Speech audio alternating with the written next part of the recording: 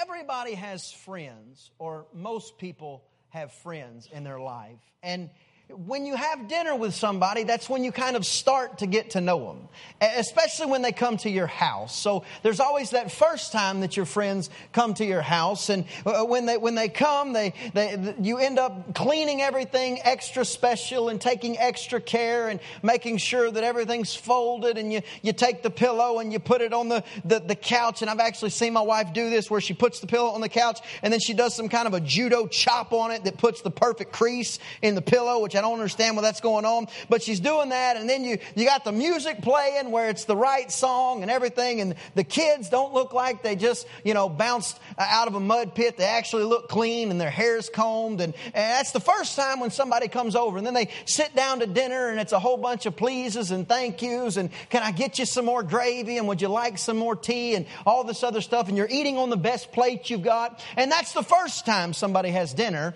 at your house.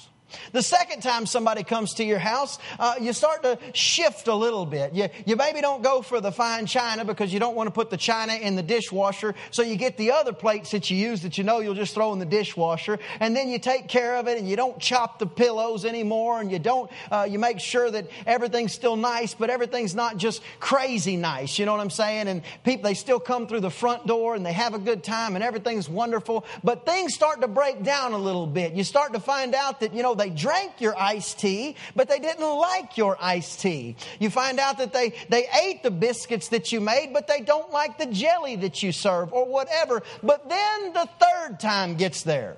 And here's the interesting thing about the third time somebody has dinner at your house. Number one, you obviously like that person, because you would not have invited them back for the third dinner if you didn't like them. They don't come in through the front door. Matter of fact, you don't even answer the door. You're sitting there mixing up the food that you told them would be ready at 7. It's 7:15 when they got there, and you haven't started it, and you don't even feel bad. You scream at them and say, "Come in." They come in, and the dog runs outside, and you ask them to go chase your dog down the street and catch your dog and bring it back. This is the third time you've had dinner. Instead of pulling out the plates out of the cabinet, you go into the other cupboard where the paper plates are. You pull the paper plates off, and then you sit there and you put it in. You say, "Hey, dinner will be ready here in just a little bit. But oh, by the way, would you mind peeling those potatoes?" So you've got them now completely involved in dinner, because this is the third time you've been together. And you say, "Oh, by the way, I remember you don't like Diet Coke, so I got you some Diet Dr. Pepper." You start to find out a little bit more about them. And then all of a sudden you see SportsCenter, and Johnny Manziel has been caught on another picture doing something else crazy, and you start screaming at the TV at Johnny Football saying, "I wish you'd get it right, Johnny. I like wearing your jersey, but I can't wear it if you keep acting like that." And your friend doesn't even look up. They just go, "Boy, that guy likes Johnny Football." It's the third time you have dinner. You start to get a sense of comfort around somebody. You start to get a sense of knowing. You start to understand somebody better. You don't just know their name. You begin to understand what they like. You find out the last time you served brownies, they didn't eat one because they don't like chocolate, which means they are crazy, number one.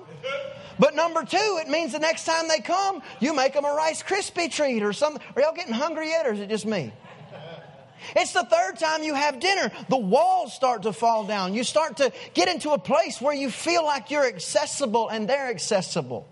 Well, interestingly enough, this is what Jesus wants with you and me. You see, He doesn't want to be just the first time dinner guest.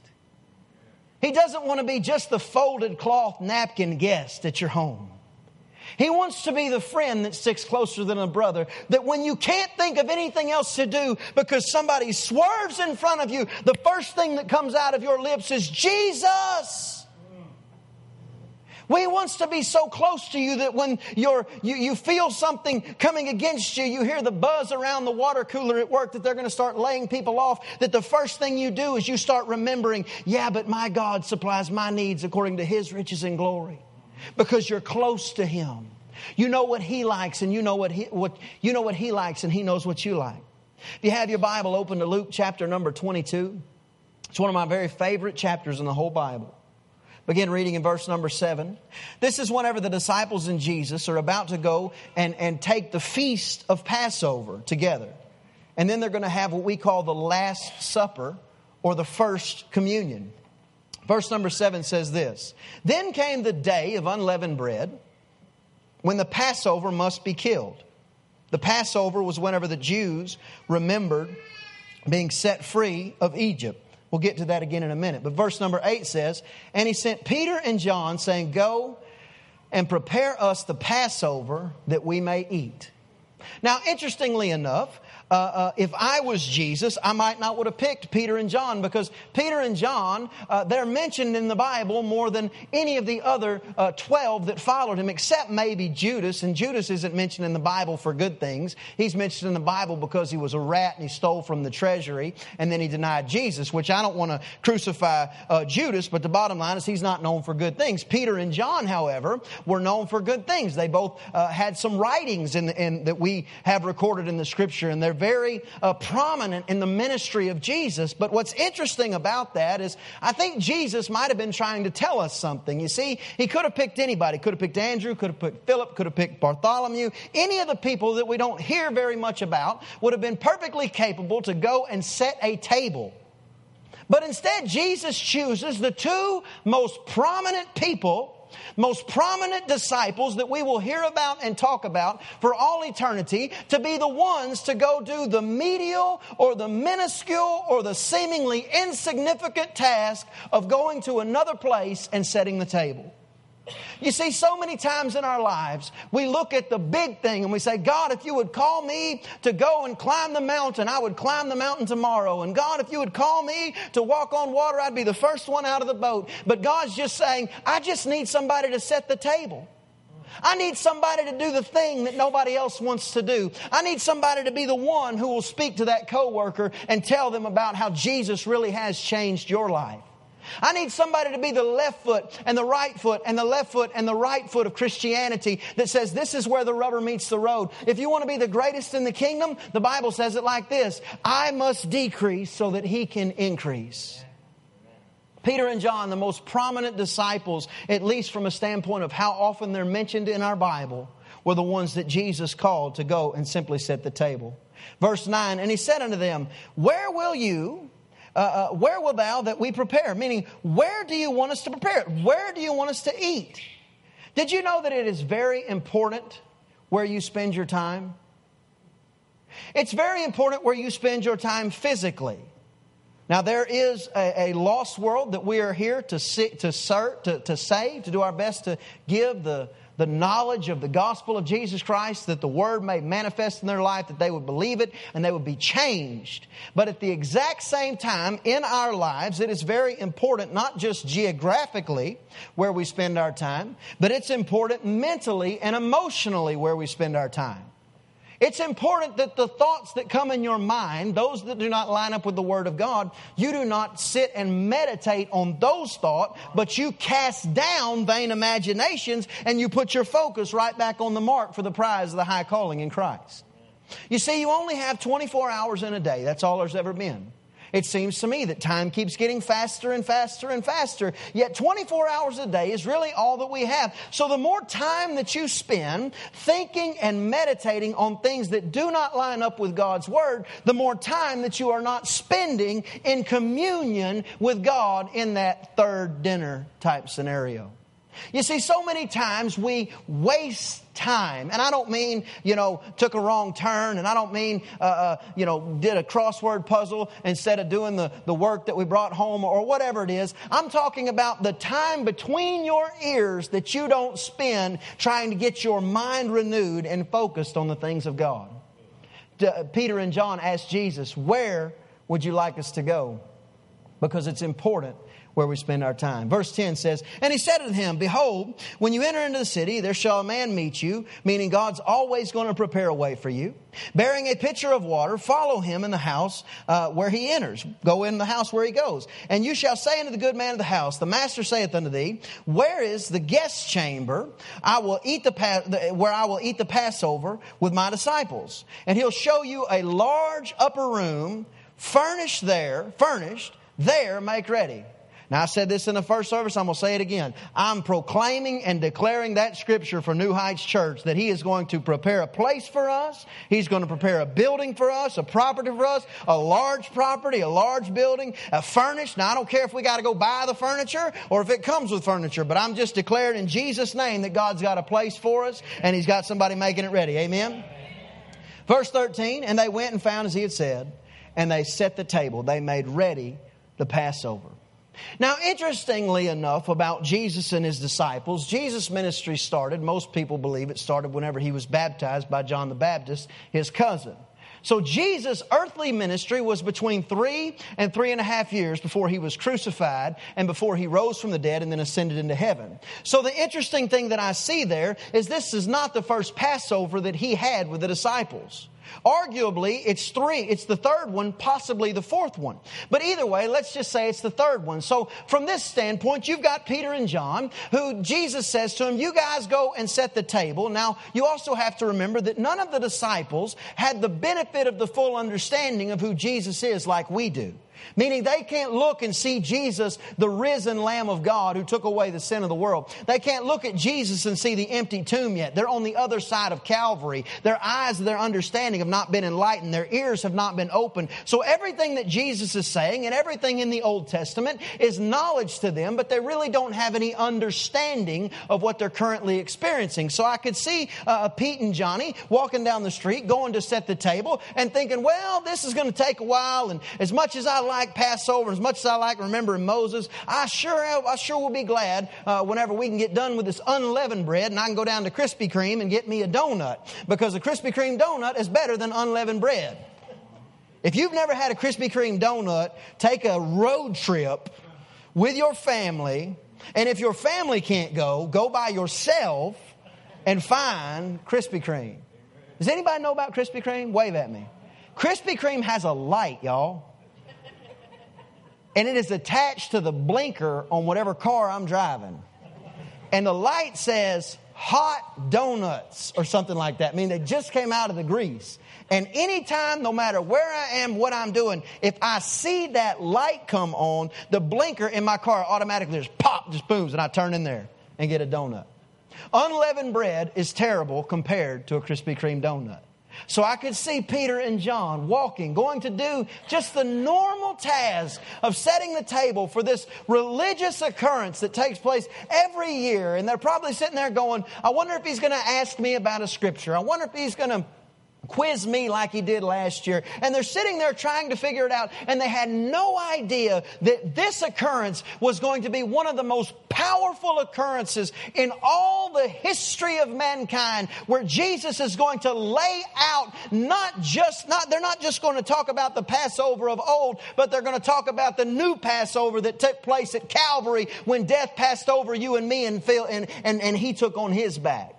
See, everything about life was about to change. So Jesus is sitting there, and the disciples, they've got a lot on their plate like you and me do, because they were considered holy rollers. They were considered the people that were kind of on the outcast, and they were talking about how good Jesus is all the time. And they're saying, does He really cast out devils? Does He really heal the sick? Does He really walk on water? What all does He do? And then Jesus sits down with them, and they have the Passover meal, and everything's great. And Jesus is sitting there going, and then He looks at them and says, hey guys, guess what? This is my flesh, and you guys are going to eat my flesh.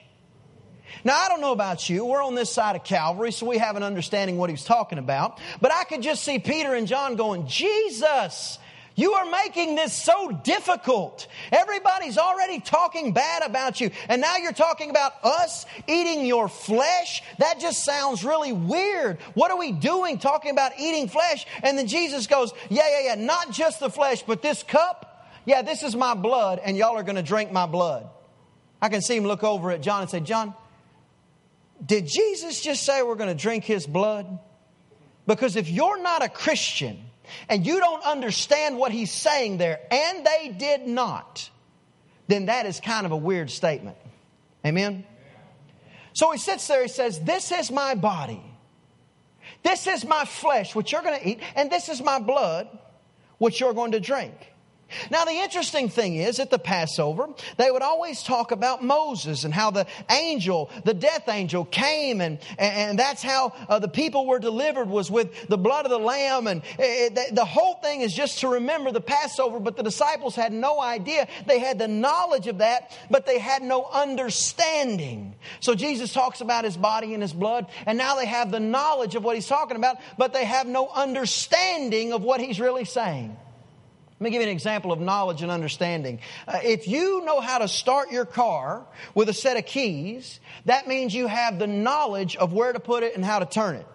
If you have an understanding of automobiles, you know that you take the key in there, turn it, there's a switch in there that releases some electrons, which then go to tell your battery to send power to your starter, which then turns the flywheel, which consequently sends more power that goes to your spark plugs, which, by the way, there's some injectors that are shooting gas into a chamber, and inside that chamber, you've got a cylinder, there's a piston that whenever that thing's going to fire off, it's going to light that gas, it's going to send the piston down, and all those pistons are going to start turning, there's going to be a whole bunch of explosions there, and there's going to be some fumes come out the back, and then you're going to be able to pull it down and drive. When you pull it down and drive, your transmission is going to move from the park position, which has no gear engaged, to a position where it's engaged. Then you're going to hit gas, and then you're going to send more gas in there, so the injectors put more gas, the spark plugs bring more fire, the thing starts moving like this, and you're able to go. That's an understanding of what takes place with an automobile. There is a difference between knowledge. Listen, if I ask my wife to come up here and explain to me how a car drives, she would go, put the key in, turn it. She has the knowledge of how to do it, but she might not have an overwhelming understanding of how an internal combustion motor works. Amen? Another example would be my wife. I love her completely. In every way, I love my wife.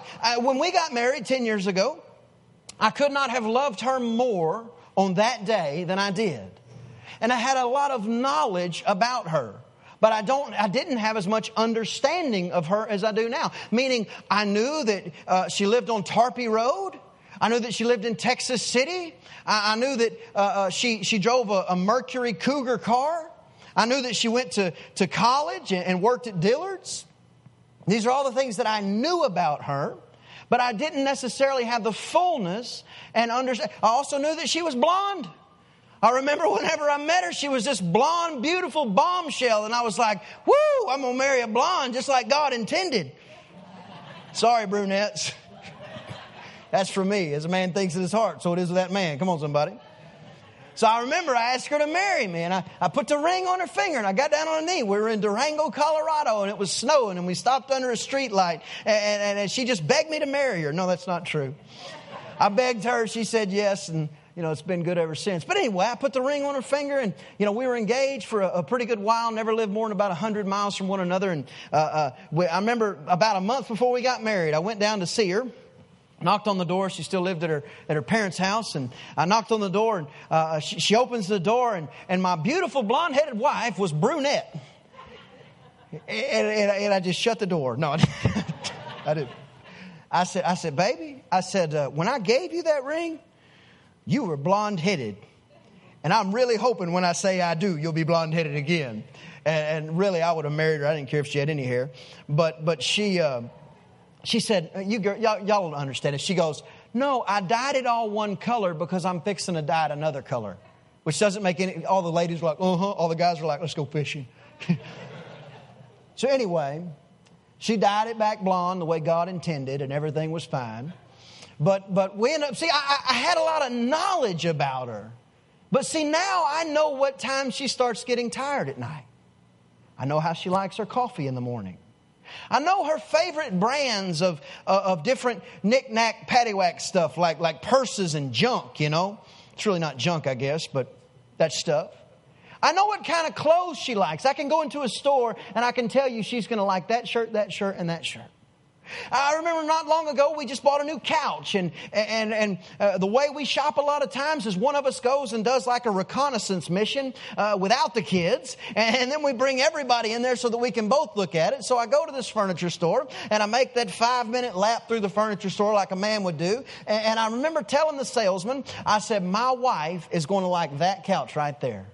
And sure enough, the next day we get all the kids in there and pull them in there. And, you know, she's holding two of their hands and I've got the other one. We're walking through and she walks all through the store and she's starting to get close to that couch. And I just stopped and she goes, "Oh, Brian, have you seen this one?" I'm like, "Which one?"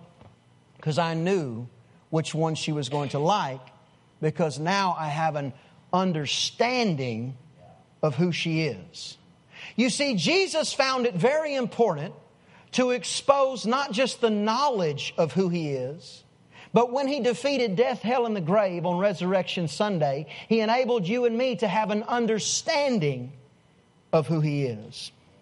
The Passover was the perfect time for God to bring His great escape plan to fruition.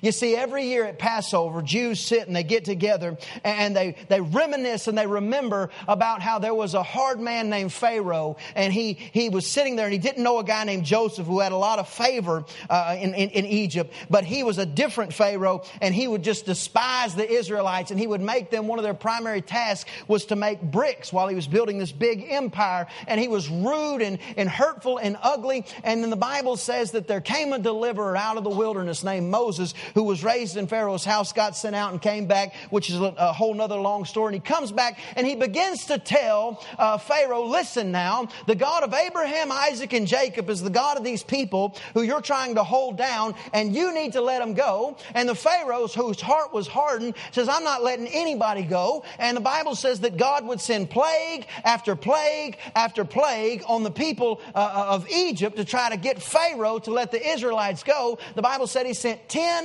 plagues, 9 of which did not work. And what I mean by did not work is He did not release the Israelites because of 9 plagues. Only 1/10, a tithe or 10% of the plagues are what caused Him to release the Israelites. The Bible says that it wasn't the lice, and it wasn't fear of locusts, and it wasn't water turning to blood, but it was the death of the firstborn that caused the Pharaoh to go, "I've got to let these people go." And conversely, and at the exact same time, it was the blood of a spotless lamb that caused the Israelites to be saved. If I was God, I would have done it a lot different. I saw the movie Godzilla recently, and if y'all don't like Godzilla, y'all just pray for me, because I thought it was great. But here's the scenario. I would have chosen something like Godzilla.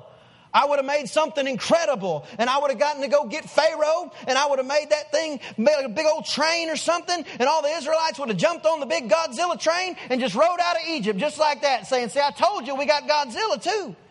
That's what I would have done.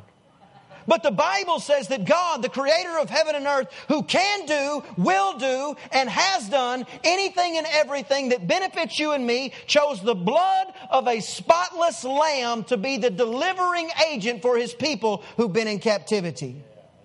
He said, "I want you to do this." He said, "Everybody that loves me, everybody who's called by my name, you take a spotless lamb and you kill it, and you take the blood of that lamb and you put it on one side of the doorpost. Then you put it on this side of the doorpost, and you put it on the top of the doorpost, and you put it there. And when the angel of death comes over on that dreadful night, when I'm going to come and take what is lawfully mine, when that takes place, when that last plague of total restoration for the Israelites and total turmoil for those who are against God, when that final plague, the death angel comes over, He's not going to look down at the Israelites' house and say, "I'm not going to kill them because I love them." He's going to look at it and say, "I can't kill them because death has already been there." Yeah. It's the same with you and me. You don't get to escape death because you love God. You get to escape death because God loved you.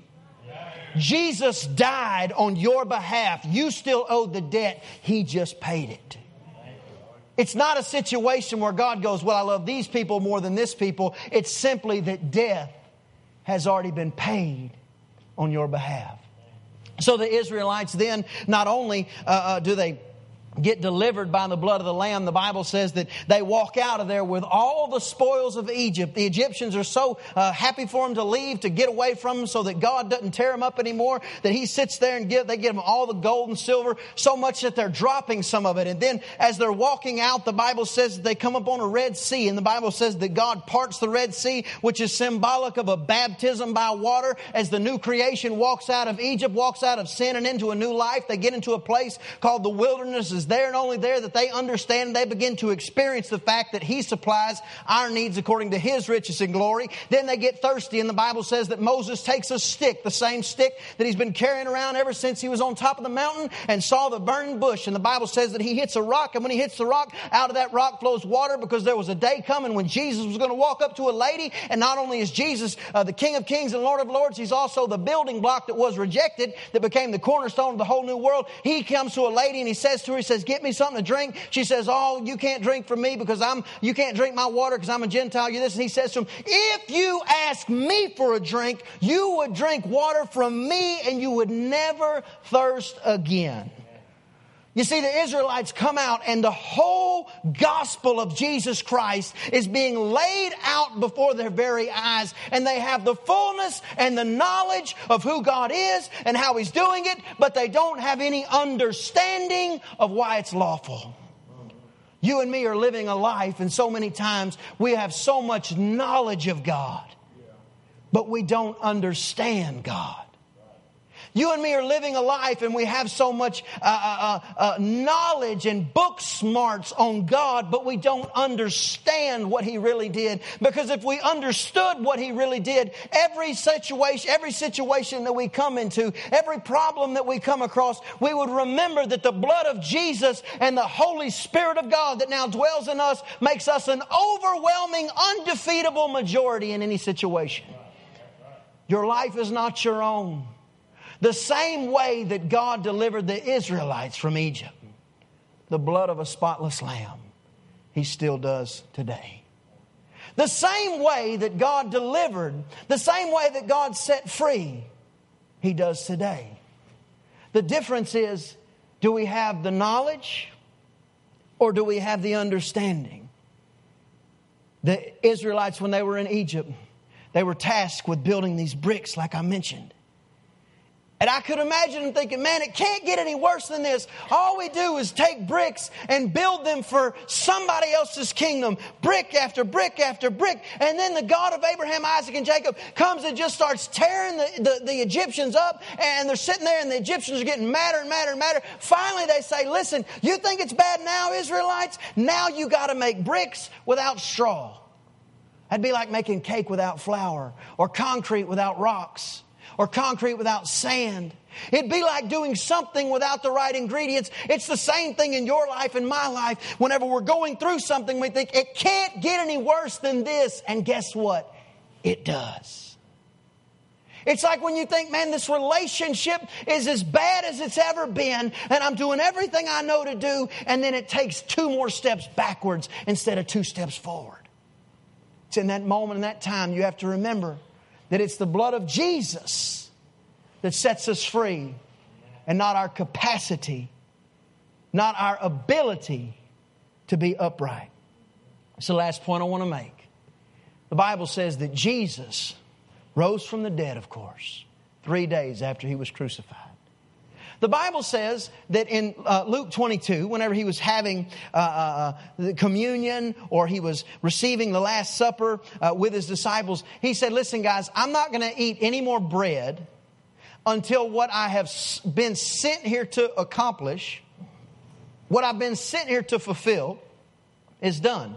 I'm not going to eat again until it's over.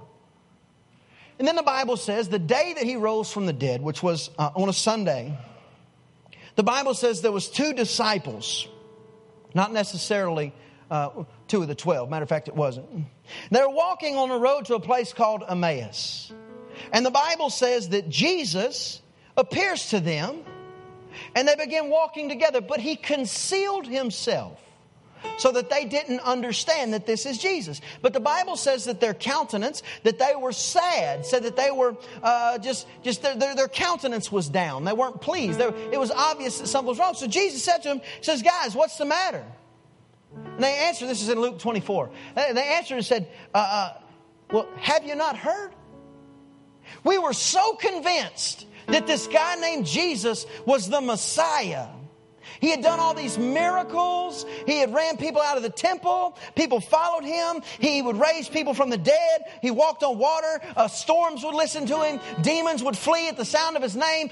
We just knew this guy was it. And we thought, man, Israel's about to take over. We're about to run the Romans out of here. We're about to everything's about to get better. And guess what? They killed him for nothing. They put stripes on his back. They beat him, they spit on him, they mocked him. They put this crazy crown of thorns on his head. Then they made him carry a cross up a rock hill until they finally got it up there. And then they laid it down, they put him on it, they stretched him out, and they nailed him to that cross. And we sat thinking, maybe now he's going to pull himself off of there. Maybe now's when he's going to do his great escape and he's going to show all these heathens who God really is and how he truly is the Messiah. Maybe that's how he's going to do it. And Jesus just sitting there listening. And they said, but he didn't. He died. I watched them take his lifeless body off the cross. Some friends of mine took him and they wrapped him in some nice clothes and wrapped him in some nice cloth, and then they put him in a guy's tomb. It's not even his grave.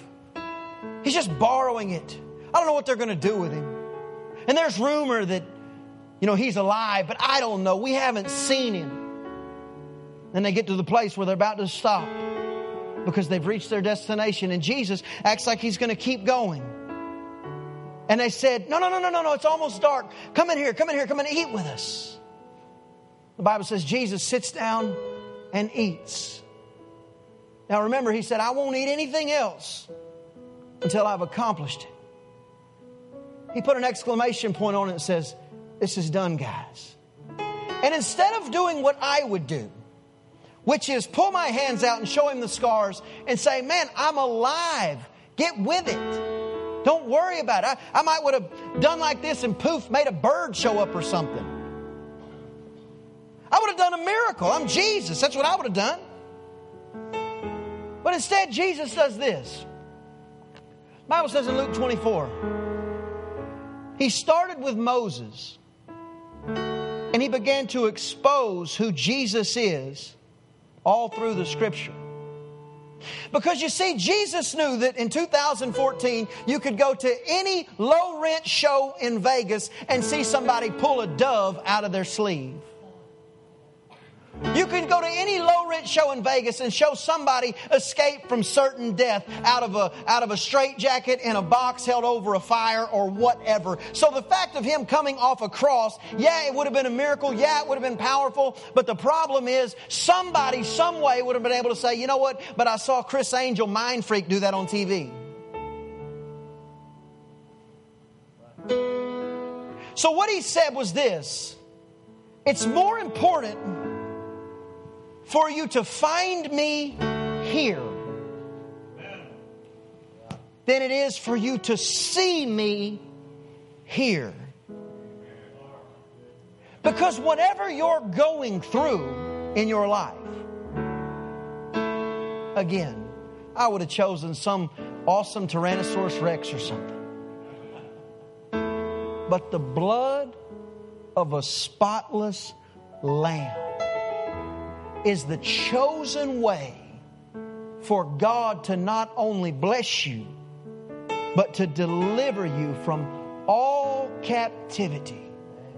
The Bible said as soon as that he said that, as soon as he opened their eyes so they could see that it was him, and he disappeared. They jumped up. They went back to Jerusalem fast as they could.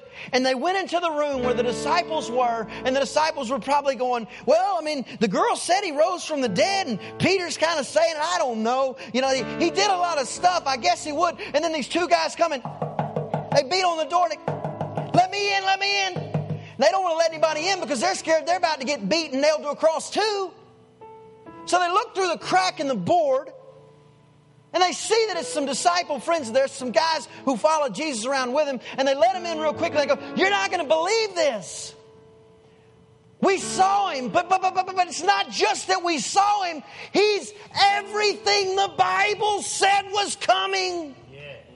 He's He's everything the Bible said was ever going to be, that we would ever need. He's everything that we can't be. And then Jesus shows up.